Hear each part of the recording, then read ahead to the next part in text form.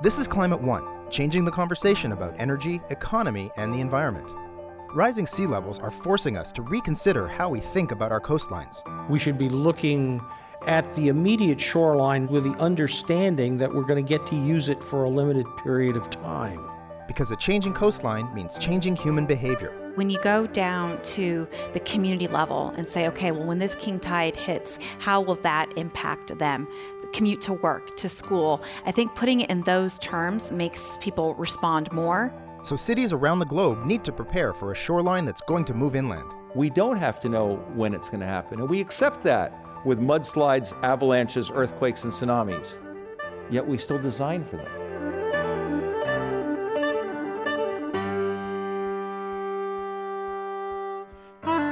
Cities, sea level rise, and coastlines on the move. Up next on Climate One.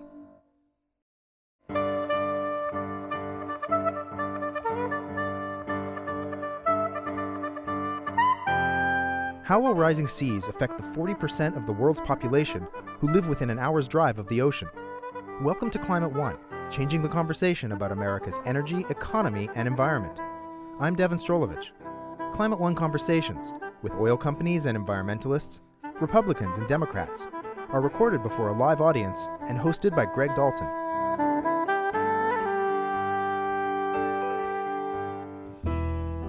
Since the dawn of human civilization, the coastline has basically been in the same place, with tides ebbing and flowing in predictable ranges. Recently, that started to change, and in the 20th century, seas rose 7 inches, driven by humans burning fossil fuels that release heat-trapping gases, which in turn cause glaciers to melt and oceans to warm and expand. That rate may seem slow, but it has already doubled in this century, and scientists say it will probably accelerate further, threatening every major coastal city from New York to Shanghai and Rio de Janeiro. To address the planning and design challenges posed by rising seas, Greg is joined by 3 guests. John Englander is author of High Tide on Main Street, Rising Sea Level, and the Coming Coastal Crisis. Kieran Jane is Chief Operating Officer of the startup Neighborly and former Chief Resilience Officer of the City of Oakland, California. And Will Travis is former Executive Director of the Bay Conservation and Development Commission, the California state agency responsible for land all along San Francisco Bay. Here's our conversation about cities, sea level rise, and coastlines on the move.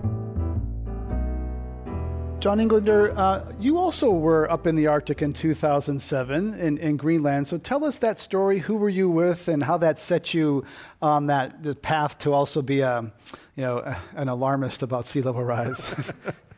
Sure. August 2007 was my first trip to Greenland, as you say, and I was there with some wealthy yacht owners. I was running a group called International Seakeepers, and we were going to go see the big Jakobshavn Glacier, one of the largest glaciers in the world, the next day, and it's the one that supposedly spawned the iceberg that sank the Titanic, so kind of an interesting footnote. And I was trying to think about how to get these people who are interested but a little skeptical about climate change to be focused on it, and it just suddenly hit me. In college, I had studied ancient sea levels, how with the ice age, the sea level moved up and down 300 or 400 feet regularly. And I suddenly realized that it was simple, that if the oceans are warmer, which they are, the ice will melt on Greenland and Antarctica primarily, the sea will rise, and if the sea's taller, that the shoreline will try and move inland. And it suddenly occurred to me that there was a fairly simple case to be made without the jargon, without the technical science. And I got the idea to write that book right then and there. It happened all within a minute. So that matters to yacht owners because their docks may move, I guess. Yeah. I'm going to talk here from Ronaldo Borges, who's an architect in Miami. He is on the city's sea level rise committee, and I want to hear his thoughts on the potential solutions for South Florida's water problems. South Florida, of course, is looked at as the epicenter of the concern because we're very low, and we start to see the sunny day flooding during the king tides, where we really see the water flowing into certain parts of the city, and people sort of driving through salty water without at times knowing that it's actually salty water. I get invited to talk to developers. I just spoke to 400 developers about resiliency. A lot of them already have sustainability features in their buildings, like their buildings are greener, they consume less energy and consume less water, but then how they may be affected by the impact of climate change. We're really not thinking through how our buildings will be affected by water in the long term. and perhaps even in the short term. So we need to look at the water flowing through our communities in a different way, and the way that we navigate and move around our communities may change. You know, there may be more amphibious vehicles that could navigate both in dry conditions and wet conditions. If a ground floor of a building gets abandoned, is the second floor designed so that it could become the first floor? I don't think that there is one single solution. I mean, South Florida continues to grow. The growth is going to be pretty constant for now. Architects in general are optimistic about community, about quality of life, about urbanism and the things that we could design into. So I do think that there is a future beyond, you know, where we may see doom and gloom and sort of South Florida being taken over by the Atlantic Ocean. I sort of see a future in Waterworld where it's still attractive to live on the coast. That's Miami architect Ronaldo Borges. So, John Englander, you live in South Florida. There's a lot in there. He's sort of saying we're prepared, but we're not. And I'm optimistic, but things are going to change dramatically. Yeah, I live in South Florida, about an hour north of Miami. I'm down there a lot. I've encountered Ronaldo many times. In fact, working with architects is really an important channel, I think. And he's very knowledgeable and very concerned. And it's hard to get the clients and the city and the building codes to respond to what's a clear and present danger, frankly. But I was in Jacksonville a few weeks ago. People don't even think of Jacksonville up in the north end of the state. They were flooded during Hurricane Irma. There's hotels there still closed. Tampa Bay was hit, Naples. So, Florida is a big state, and there are lots of different points of vulnerability. The Keys as well. Kieran Jane, you were Chief Resilience Officer of Oakland and part of a program funded by some philanthropists to have these new offices in city halls around the country. So tell us about that program and how it looks, what's happening with other cities that are looking at all these integrated resilience issues that are coming forward. Sure. So this is a program funded by the Rockefeller Foundation called 100 Resilient Cities. And the idea is to seed 100 chief resilience officers in cities around the world. The realization being that the way that our government structures have been set up over the last 50 years are not equipped to handle the challenges for the next 50 years, particularly pertaining to climate change and some other kind of pressing issues around housing affordability, economic insecurity. So there's not a one-size-fits-all kind of description for a chief resilience officer, but in Oakland, our baseline work was really around this fact of you can be in Oakland, live 1 mile away from another Oaklander, be twice as likely to be unemployed, and live 15 years less. And it changes depending on race. And then if you look at these vulnerable communities and you look at the sea level rise maps, the liquefaction maps, the flooding maps, they overlay. And so our goal really was to focus on how can we make our people, our communities more resilient so that when these slow-burning crises like sea level rise or acute things like earthquakes happen, how can our community be better prepared? So, Will Travis, give us there's some options. We think about sea level rise. You worked about the city as a planner, thinking about shaping the life and character of cities. What are the options of sort of defend, retreat, et cetera? Well, those are the two options, defend, retreat. What we're looking at is a new option, which is resilience. And I think the important thing to understand and why this is all so difficult is that, as you pointed out in your introduction, for the history of civilized human beings, we've lived in a period of relative calm so far as our climate is concerned. So without any great amount of ice melting or water freezing, the shoreline didn't go up or down, so the location of the shoreline didn't move laterally. So we came to learn that the shoreline is where the shoreline always was. And we therefore believe that the shoreline will always be where it is because that's where it's always been. And we've crafted a whole series of laws and rules and regulations that say, on this side of the shoreline, here are the rules, and on this side of the shoreline, here are a different set of rules. Now, as that shoreline begins to move, we're trying to do things that are innovative and that are creating resilience, but in some cases, the laws make it illegal. And the reason for that is the vast bulk of the body of law that we rely on were written before anybody was thinking about climate change. So the fact that the laws don't respond to climate change, I think, It's not surprising. It would be a miracle if they did. So what we're trying to do now is find those innovative design solutions. I like to say to every difficult public policy problem, there's a clever design solution. And once we get enough of those clever design solutions, then use those as examples to go change the laws so we can make it possible to build those things. John Englander, for people to design the cities of the future that can adapt to these increasing storms, sea level rise, et cetera, they have a basic question, which is how fast and how high? And scientists have a difficult time answering that question. Tell us the range of the science there. You write about that somewhat. You're not a scientist, but you write about it in your book.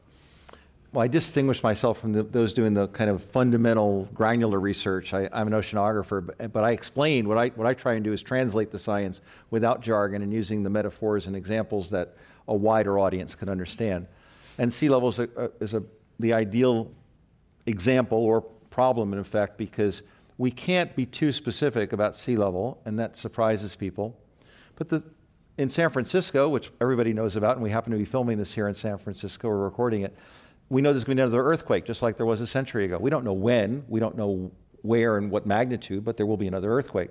Well, the collapse of Antarctica and Greenland is about the same. They're ice sheets that are a mile tall on average, and together they're the size of North America.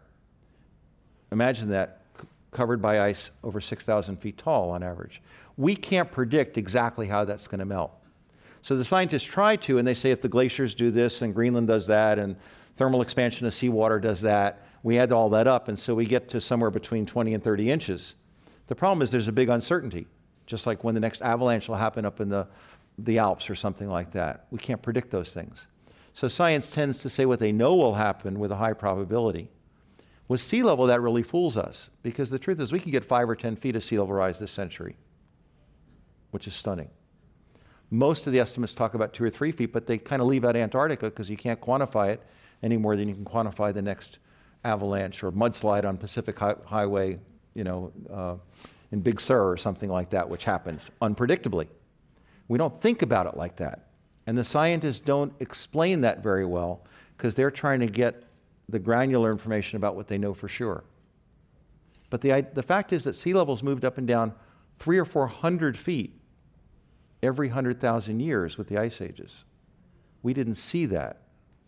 So now we're left with this real conundrum. We have to design cities like San Francisco with the Embarcadero, or Miami, or Boston, or Jacksonville, Florida, or Seattle, or Vancouver. Pick any coastal city in the world. Copenhagen, Shanghai. Most big cities are on the coast or on tidal rivers. And we have to design them for storms, king tides, heavy rainfall, runoff, and then slowly rising sea level. Now, in the next 20 years, I don't think we can get more than a foot, even in the worst case, but that would be a problem. The problem is those curves start spreading out with time because of the melting of Antarctica and Greenland, where you've been. And the truth is we're somewhere between 2 feet and 12 feet. How do you design for that? How do you build for that? Do you have jack-up buildings? Do you put them on skids and drag them uphill, as Travis talked about? Do you put things on wheels? Everything's going to be on floats? We have to figure that out.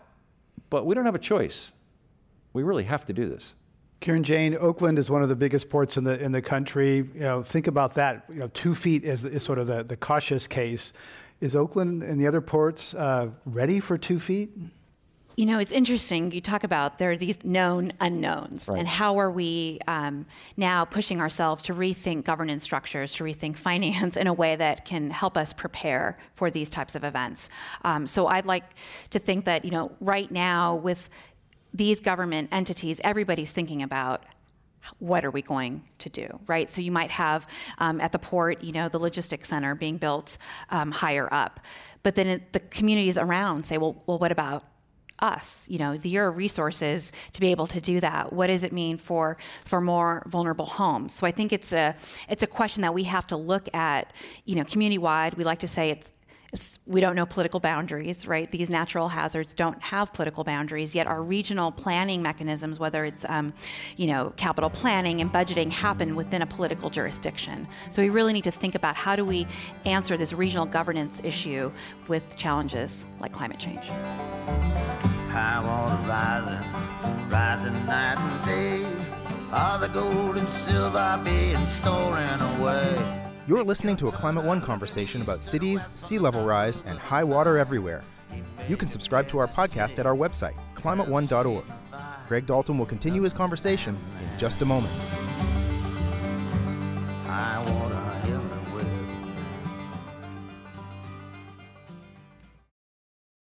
everywhere. We continue now with Climate One. Greg Dalton is talking about sea level rise and sustainable development with John Englander, author of High Tide on Main Street, Rising Sea Level and the Coming Coastal Crisis, Kieran Jane, Chief Operating Officer of the startup Neighborly, and Will Travis, former Executive Director of the Bay Conservation and Development Commission. Here's your host, Greg Dalton. Will Travis, it's been about 5 or 6 years since Superstorm Sandy, closed the New York Stock Exchange for 3 days and devastated Lower Manhattan. Remember that just dark Lower Manhattan? What have we learned from that time? People knew that something like Sandy was possible. Many people just thought they had another decade or two before it happened. It came faster and more furious than many expected. Unfortunately, what we've learned is that the human spirit is such that they believe that'll never happen again.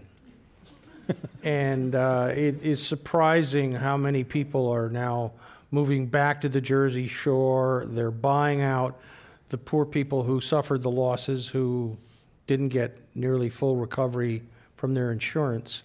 And the folks who've always wanted to have a house at the beach can now afford to do so. It is unfortunate, but we tend as human beings we have to experience this ourselves. I have a daughter, and I remember going through this exercise. Don't touch the stove, it's hot. Don't touch the stove, it's hot. The stove is hot. Daddy, I burnt my finger.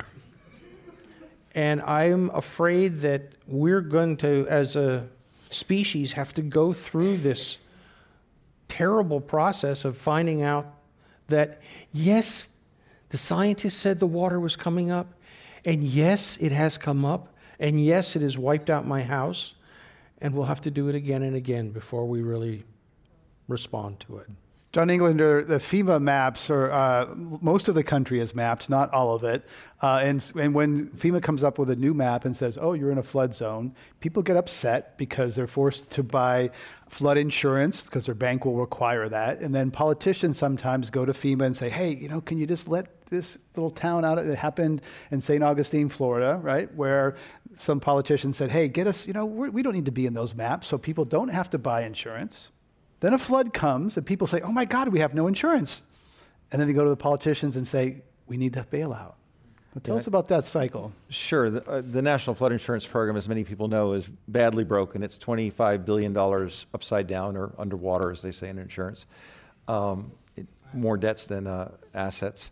And it gets worse. And I think the obvious lesson of letting politicians or Congress determine the rules for a national flood insurance program that's going to basically be a monopoly, what could go wrong?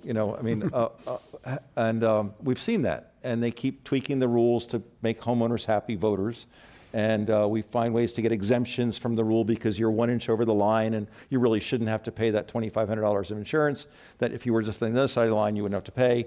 And so there's companies now that help you get your flood rates reduced. And it's crazy. It should be privatized. It is going to be up for renewal for another 5 years. But the whole system needs to be rethought because it's based upon archaic maps and with lines. And if you're on this side of the line, you don't need flood insurance. And if you're 1 inch over the line, you need flood insurance, and it may be thousands of dollars. That's crazy. But also, people have a disincentive. In Texas, not many of the people in the path of Hurricane Harvey had flood insurance. And we stopped to think about, well, FEMA's going to come and fix things whether they had flood insurance or not. So another part of the Department of Homeland Security actually almost undermines the normal reason to have flood insurance because it's expensive, and even then it's subsidized. So the truth is we've really got to rethink the National Flood Insurance Program. It's got to treat sea level differently than storms and the other kinds of flooding because those are events. Actually, the place Trav and I first met in Florida 6 years ago, we were at a conference about sea level in Boca Raton, where I happen to live, and I think one of the points that kind of brought us together was saying that sea level is not an event. Storms events, tides are events, king tides, heavy rainfall events, flash floods. Those are all events, but the water recedes and you can rebuild. Sea level rise is like filling the bucket drip by drip, but it won't go down for 1,000 years. And once I think we talked about this, that the events are layered on top of sea level rise. We just assumed sea level wouldn't change much. So our terminology is not even right. Is this affecting property prices yet? There's indications that it is. Nationwide property prices have been up pretty steadily in the last few years, and coastal properties aren't going up at the same rate. And there's a theory that the increased flooding, and it's all over the country, is starting to sink into people that maybe this isn't a permanent piece of real estate. Kieran Jane, we've been talking a lot about government solutions to rising seas here at Climate One. Let's talk about, you left government to go into the private sector because you think that there's a role for entrepreneurship and financing to help solve this problem. Tell us that. Yeah, absolutely. I think my time as Chief Resilience Officer made me really appreciate just how fast we need to move, that this is definitely even though it's a slow burning crisis, as we say, it is moving faster than the rate of bureaucracy and government. And so how can we think about more innovative solutions? And that's really what brought me to Neighborly, which is a public finance technology platform that has built an end-to-end digital platform for municipal bond originations and connects them to investors. And the idea is we say that public finance is a $3.8 trillion market, yet we have $2 trillion of unmet infrastructure needs in the U.S. And it is a corner of the capital markets that really hasn't benefited from the transparency and efficiency that other parts of the capital markets have benefited from. And so you have that coupled with this idea that we need to move more quickly. We need to design more creatively for this future that we are preparing for. And so how can we finance it? We know that the technologies and designs are there. We know that the governance structures might need to be rethought of. But then the last piece is really thinking about the finance and how do we actually make these projects come alive. And if someone is listening to this and they want to invest in green bonds, those sorts of things, where can investors go today? And I mean, green bonds, green infrastructure, yes. Are those accessible to retail investors? So it depends. I think, there is a market for retail and institutional investors when it comes to green bonds. We have seen the market grow year over year by quite a big percentage. There's obviously a desire by investors, but also by these public agencies who really are saying, okay, how can we be better stewards of the environment? And so you have, the Climate Bonds Initiative. So the San Francisco Public Utilities Commission actually just issued the first CBI green bond last year. And the East Bay Municipal Utility District did a similar issuance around green bonds. And I think that for not just the cities, but for the investors, this presents a really great opportunity to put your values where your investments are. If you're just joining us, we're talking about rising seas at Climate One. I'm Greg Dalton. Our guests are Kieran Jane from Neighborly, John Englander, author of High Tide on Main Street, and Will Travis, a former California state official and sea expert. We're going to go to our lightning round. I'm going to mention a person, place, or thing, and you're going to tell me first thing that pops into your head without any regard for how politically correct it is or what anyone will think about it. So John Englander, Florida Governor Rick Scott. Denier. John Englander, Miami Mayor Tomas Regalado.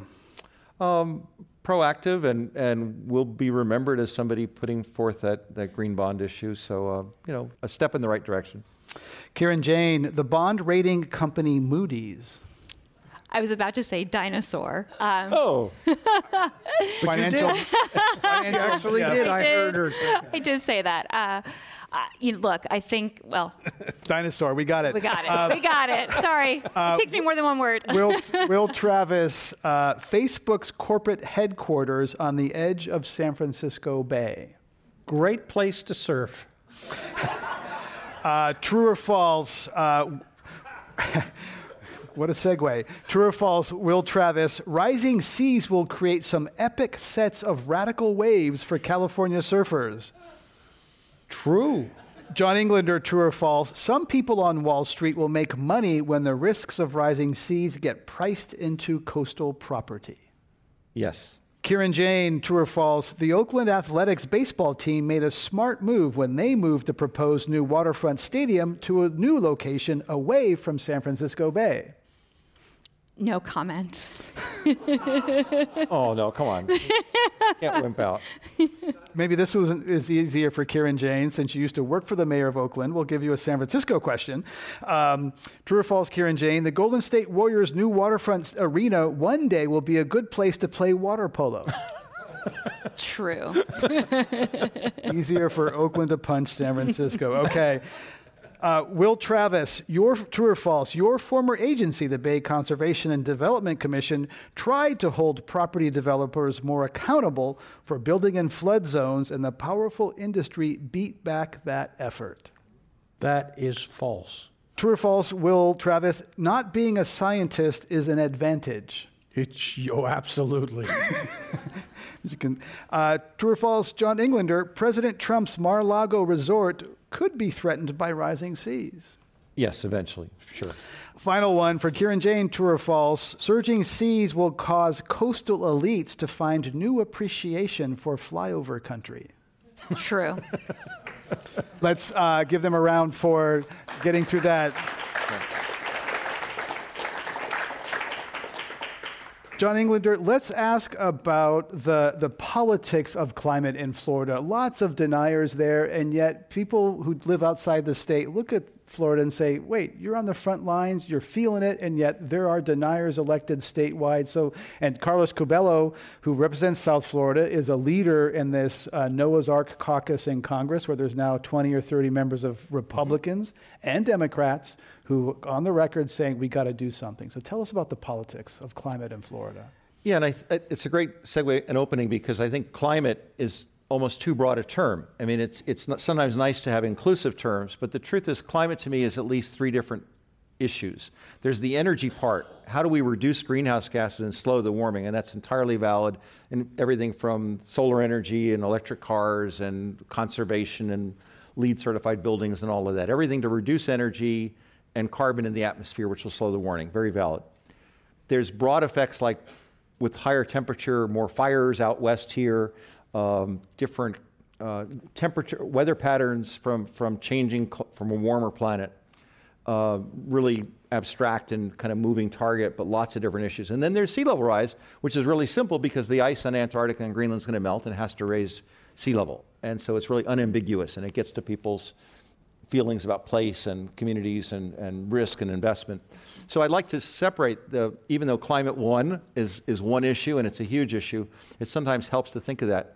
Sea level gets around the concerns about the energy part. You know, a lot of the resistance to look at the climate issue is because you're going to take away our coal supply, or you're going to make, our tar sands in Canada or things like that. You're going to tell me how to make our energy, and you're going to affect reserves in the ground. So a lot of the sensitivity has to do with that energy part, which is important. Sea level and the flooding, which is happening in coastal communities from Marin to Miami and from Boston to Bangladesh, that gets around that. And I've noticed that even conservatives and people who might be politically, you might think they could be categorized, they're getting concerned about sea level rise. They may not want to have the government telling them energy policy, but sea level rise and flooding is getting their attention. So that's good. All politics is local. So we can talk about the solutions and impacts, but we don't want to talk about the causes. John Englander, I read an article in Scientific American that talked about how Jim Crow restrictions in Florida basically contained African Americans to some higher ground that was further away from the desirable waterfront property. So it was like, you people can live up on the hill. And now that hill property is suddenly desirable. And there are people worried about gentrification and kind of speculation in traditionally African-American neighborhoods in Miami. And this gets to sort of, the displacement, because if you think about it, a lot of wealthy people live by the water because that's nice. And now they're figuring out, it may not be so good to live here. Let's go uphill and push those, let those people go live down by the water. Have you countered that at all? Yeah, but it's not quite as simple as we'd like to think.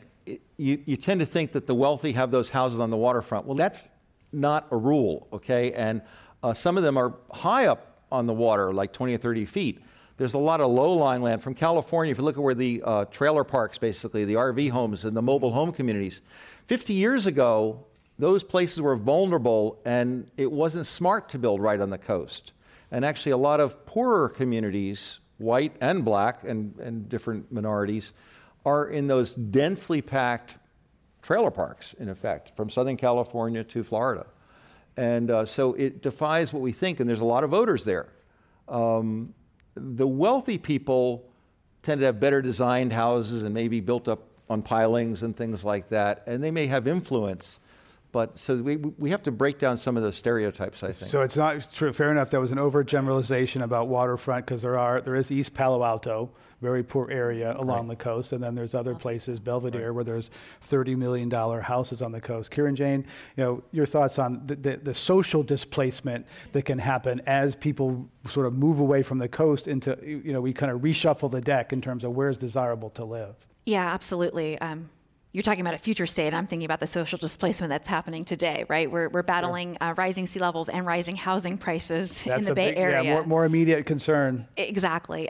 So, I think it's going to have to be tackling our kind of zoning laws and some of our land use decisions that we've made in terms of density, where we're building, where are we defining our sea level rise vulnerability zone, and if it's, a retreat or adapt, what does that mean for future building? And knowing, the Bay Area, for example, is going to increase in population by 30% by the year 2040, thinking about where are we going to house everybody. These are issues that we need to think about today in addition to rising sea level. Well, Travis, one of the biggest solutions to reduce rising temperatures and carbon emissions is to have greater urban density.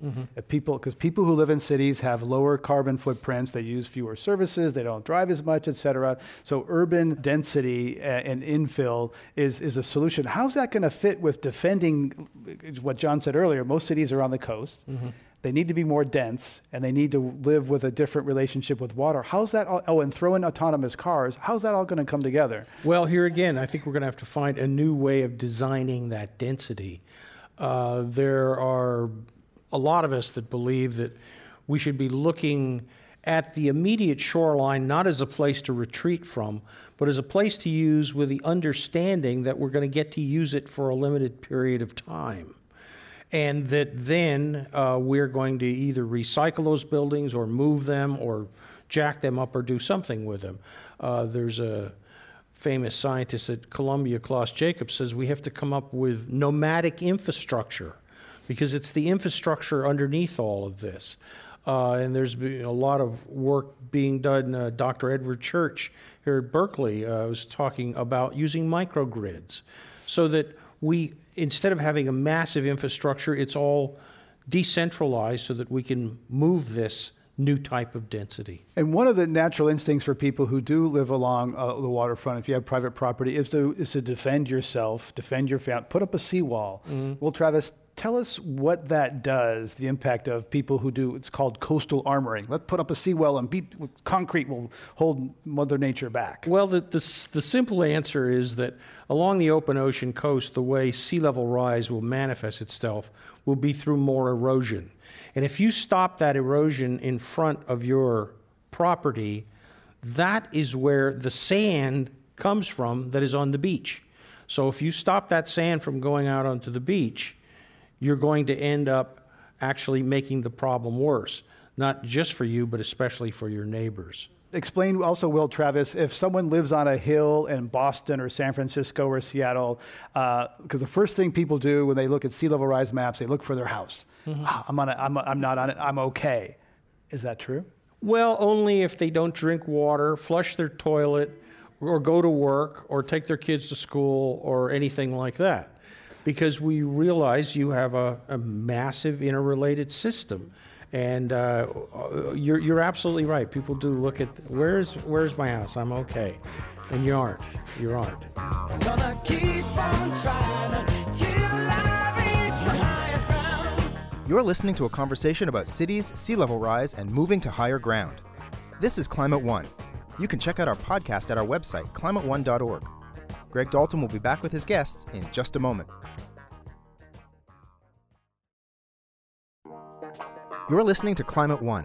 Greg Dalton is talking about rising seas and coastlines on the move with John Englander, author of High Tide on Main Street, Rising Sea Level and the Coming Coastal Crisis, Kieran Jayne, Chief Operating Officer of the startup Neighborly, and Will Travis, former Executive Director of the Bay Conservation and Development Commission.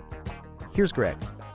Kieran Jayne, we're talking about these things that are slow-moving, far away, but in a lot of urban America, there's more immediate concerns about safety, jobs, health, that sort of thing. So how does something like this get traction in a city government or even mainstream news media? I've talked to journalists who are like, okay, seas, it's not a sexy, dramatic story, or is it an issue that's going to get a mayor elected? Right, and I think, we've talked about this a lot with many community organizations during my time as CRO, and putting it kind of in people terms, right? We tend to talk about the environment and kind of rising water and these abstract type of situations, but when you go down, to the community level and say, okay, well, when this king tide hits, what will that look like? When we layer on illegal dumping or some other kind of city challenge that is really facing our electorate today, how will that impact them? The commute to work, to school. I think putting it in those terms, makes people respond more. But it's a really great question because we're obviously having this conversation today in this room, yet it is not part of a kind of a global conversation right now. Will Travis, San Francisco, iconic downtown, part of an extension of Silicon Valley, economic engine of the country, the world, needs to spend $5 billion with a B to replace a seawall that protects the headquarters of Salesforce and other companies. Voters will be asked to approve that, and yet no one can really say how high that seawall should be for the future. So how does that play out? That's just one example of what needs to happen, to spend a lot of money to protect what we already have. We don't get anything new for that. That's right, and this gets back to the question about how high the water will get. I'm going to let you all in on a secret if you want to get rich. Get a whole bunch of experts on sea level rise together and ask all of them to tell you exactly how high the water will be at a particular date in the future, and then bet against all of them. You'll make a lot of money. Nobody knows, and nobody can know. So what we need to do is find a way of designing and building so that it doesn't matter. But actually here in San Francisco, you've got a great test tube for this. We know what an earthquake was like. There's going to be another one. You don't have to know when it's going to happen and where the epicenter will be and what the magnitude's going to be. You design for a fairly, substantial earthquake. We design for hurricanes, not for the average hurricane. We design for the worst case hurricane. For sea level, we've really got a great opportunity. It's going to rise. The planet's already 1.5 degrees warmer. We're trying to keep it to another degree or two warmer, but ice is going to melt. The sea is going to rise. It's not going to hit one place. It's going to hit every place in the coast and up tidal rivers like Sacramento or Hartford, not just on the shoreline. So the truth is, once we get our heads around that, we're going to realize there's a safety margin here. If we build it 3 feet higher or 6 feet higher, 6 feet's going to be better than 3 feet. We don't have to do it all at once, but we've got to realize this is to some degree inevitable, but slow. And I think there is an opportunity there because we don't have to know when it's going to happen. And we accept that with mudslides, avalanches, earthquakes, and tsunamis. Yet we still design for them. But those are one-time events, John. That's right. What we need to do is design buildings for some credible amount of sea level rise, and then see if the design is still resilient if you add another 5 feet. And you can incorporate those reasonable measures into buildings so that you can allow the first story or two to be abandoned over Absolutely time. True. But what does that matter if you can't get to the building because the sidewalks are 10 feet below water? So this whole cycle is something that's very challenging from a design perspective. It's very challenging from a governance and a finance and an insurance perspective, but we'll get through it. If you're just joining us, we're talking about sea level rise and other issues at Climate One with Will Travis, former California State regulator, John Englander, author of High Tide on Main Street, and Kieran Jayne with Neighborly, former Chief Resilience Officer of the City of Oakland, California. I'm Greg Dalton. We're going to go to your audience question. Welcome. Appreciating that, I think the number is 212 feet of ocean rise if the Antarctic and Greenland both melt. If all the ice beyond the melts. current 30 feet. and appreciating that they've just discovered this last August the largest volcanic collection of 91 volcanoes under the Antarctic right now. What can those who are in the media communicating and creating messages, not just for the administrators and the politicians, but for the mass audience, what kind of messages can we give the world that won't send everybody jumping off of the cliff? Yeah, this is a real how to do that, John Inglis, without being a downer. So it's a great question. And we can think about catastrophe, an asteroid hitting the planet or Yellowstone blowing up and extinguishing most life. We can think about these worst case disaster movie scenarios. And we shouldn't do that, because if you take the worst case scenarios, whether it be volcanoes under Antarctica, which we don't know whether they're going to last for 1,000 years or not, is the truth. But the fact is there's a really simple equation that the amount of ice on land, which is 98% in Greenland and Antarctica, is, if it all melts, will raise sea level over 200 feet, 212 feet is best estimate. And it's happening. And it doesn't matter what we do in the short term. We can slow it, hopefully, in the longer term by the better energy policies. But we need to wake up to this reality that sea level, which we thought was a flat line and therefore determined the shoreline, that those two lines are going to change. And there is no question about it. Even if the world went 100% solar energy today, never burned another lump of coal or barrel of oil, we're still going to get sea level rise because the oceans have already been warmed. And even adhering to the best plans from the Paris Climate Agreement, we're allowing for another degree or two of warming. So the fact is, we have to wake up to this new world reality. After 5,000 years of sea level stability, it's changing. We don't need to discuss the super disaster case any more than an asteroid coming here and wiping us out, or various other things that could be just these terrible disasters, 1 in 1,000 chances. That's not the problem. It's just the planet's a degree or two warmer, and there will be less ice and higher sea level. There's an excellent book on climate change communication called Don't Even Think About It by George Marshall, a British journalist, and he cites a researcher in there with the acronym PAIN. Getting through to people about climate needs to be personal, abrupt, immoral, and now. Yeah. Personal, abrupt, immoral, and now. Sea level rise meets none of those criteria. It is slow, it is not immoral, we don't know who's causing it, it's not abrupt. It doesn't really affect me, so it's a real communication challenge. Mm-hmm. Well, here's where it goes in between, actually, and I'm glad you, from the questioner to you just put things in perspective for me.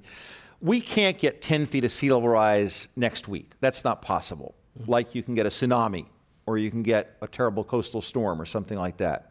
So totally different time scale and magnitude.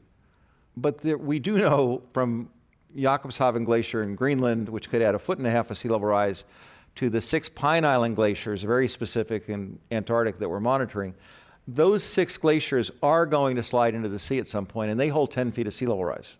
Mm-hmm. We just don't know when they're going to slide into the ocean. So in most of the scientific journals, I kind of put a footnote. They say, well, unknown. But the fact is, it could happen in 53 years or 153 years. We'll see.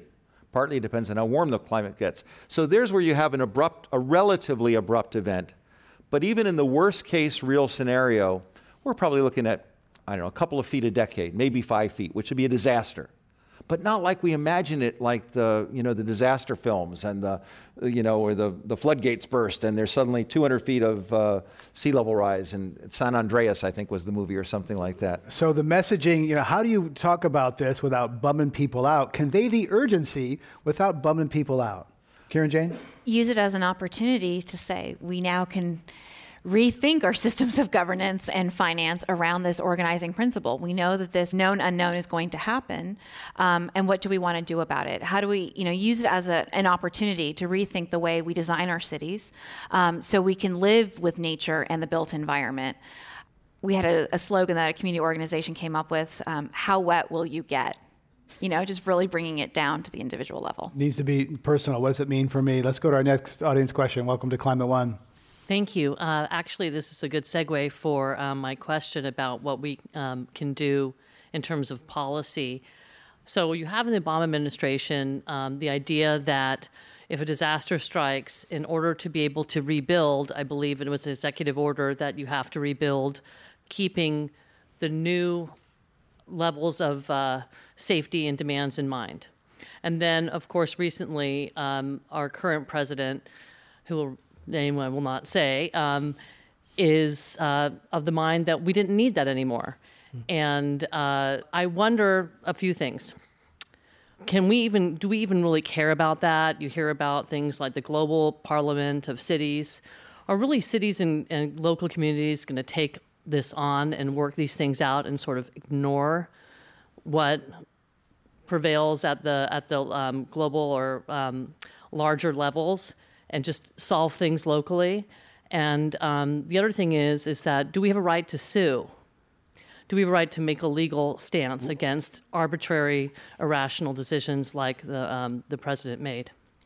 Who'd like to tackle that? Karen Jane? Sure, absolutely. I think cities already are taking on this global challenge at the local level, right? And I think the COP21, the Paris Agreement, was a great kind of watermark, seeing all of these mayors from around the world come together and say, we are going to tackle this at the city level. And you've now seen it with the change of the federal, Jerry Brown, Governor Brown, and Mayor Bloomberg were at COP23 talking about the U.S.'s... That's the UN Climate Summit. Exactly. Talking about how the U.S. was going to meet their climate obligations.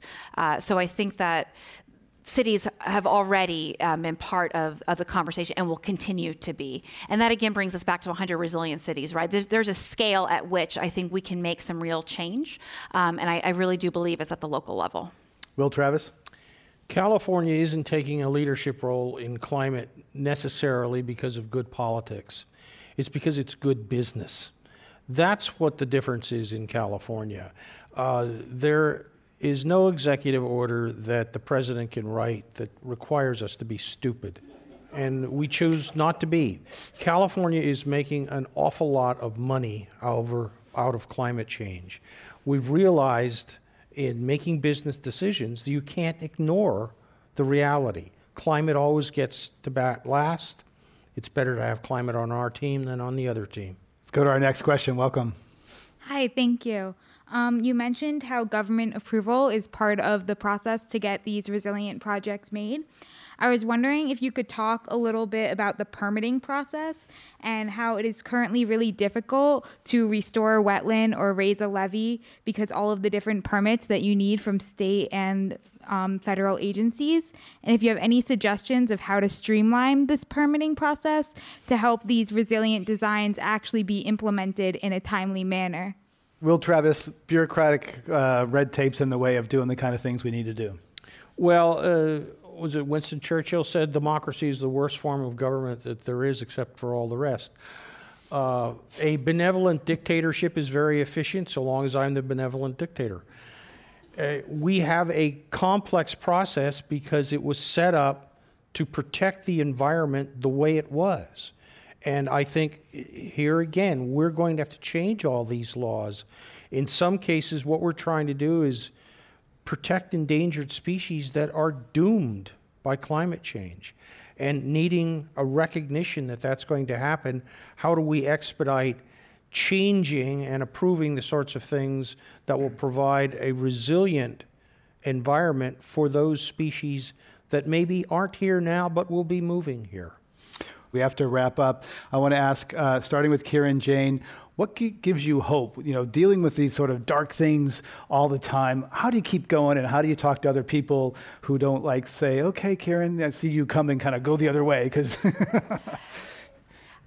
bringing transparency and efficiency to a $3.8 trillion market to help make these projects a reality. So you're going to fund the solutions. John Englander, what gives you hope and keeps you going when you think we're facing some long odds here? We don't have a choice. The sea's going to rise. The ice is going to melt for quite a while. We should do the right thing to slow it. But the fact is, sooner or later, we're going to wake up to the reality that the water's around our ankles and heading higher. And this isn't an optional adaptation. We will figure this out. It's either going to be done in chaos and catastrophic economic collapse, or it's going to be done with good planning. And I just hope that the sooner we educate people, that's separate from the energy issue and separate from the other climate impacts, the sooner we'll wake up and begin to rise with the tide. Before we jump, I want to ask John, you were evacuating with your family from Hurricane Irma barreling down on Florida, and you tell us about that road trip and who you were listening to. It's really funny. We drove about 200 miles north because we thought the storm was going to hit us in South Florida where I lived. And I heard Climate One on the radio. And it was the first time I'd heard it on the radio on NPR. So it was great. So you're racing away from this extreme weather event, listening to Climate One about more climate. Yeah. Okay. Love it. Okay. Will Travis, what keeps you going and gives you hope in talking to other people?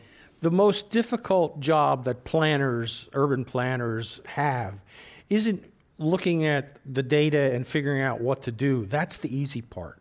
The hardest thing is to look at something that's a problem now and is going to be a crisis in the future and dragging that crisis back into the present and forcing elected officials to deal with it during their term of office.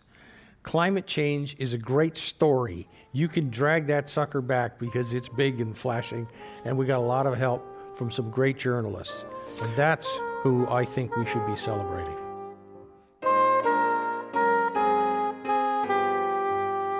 Greg Dalton has been talking about cities, sea level rise, and coastlines on the move with John Englander, author of High Tide on Main Street, Rising Sea Level and the Coming Coastal Crisis. Kieran Jane, Chief Operating Officer of the startup Neighborly and former Chief Resilience Officer of the City of Oakland, California. And Will Travis, former Executive Director of the Bay Conservation and Development Commission.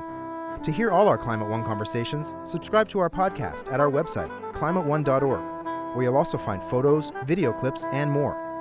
Please join us next time for another conversation about America's energy, economy, and environment.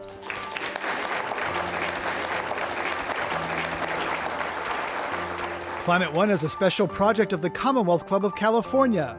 Kelly Pennington directs our audience engagement. Carlos Manuel is our producer. The audio engineer is William Bloom. Annie Chelsea and Devin Strolovich are the editors. I'm Greg Dalton, the executive producer and host. The Commonwealth Club CEO is Dr. Gloria Duffy. Climate One is produced in association with KQED Public Radio.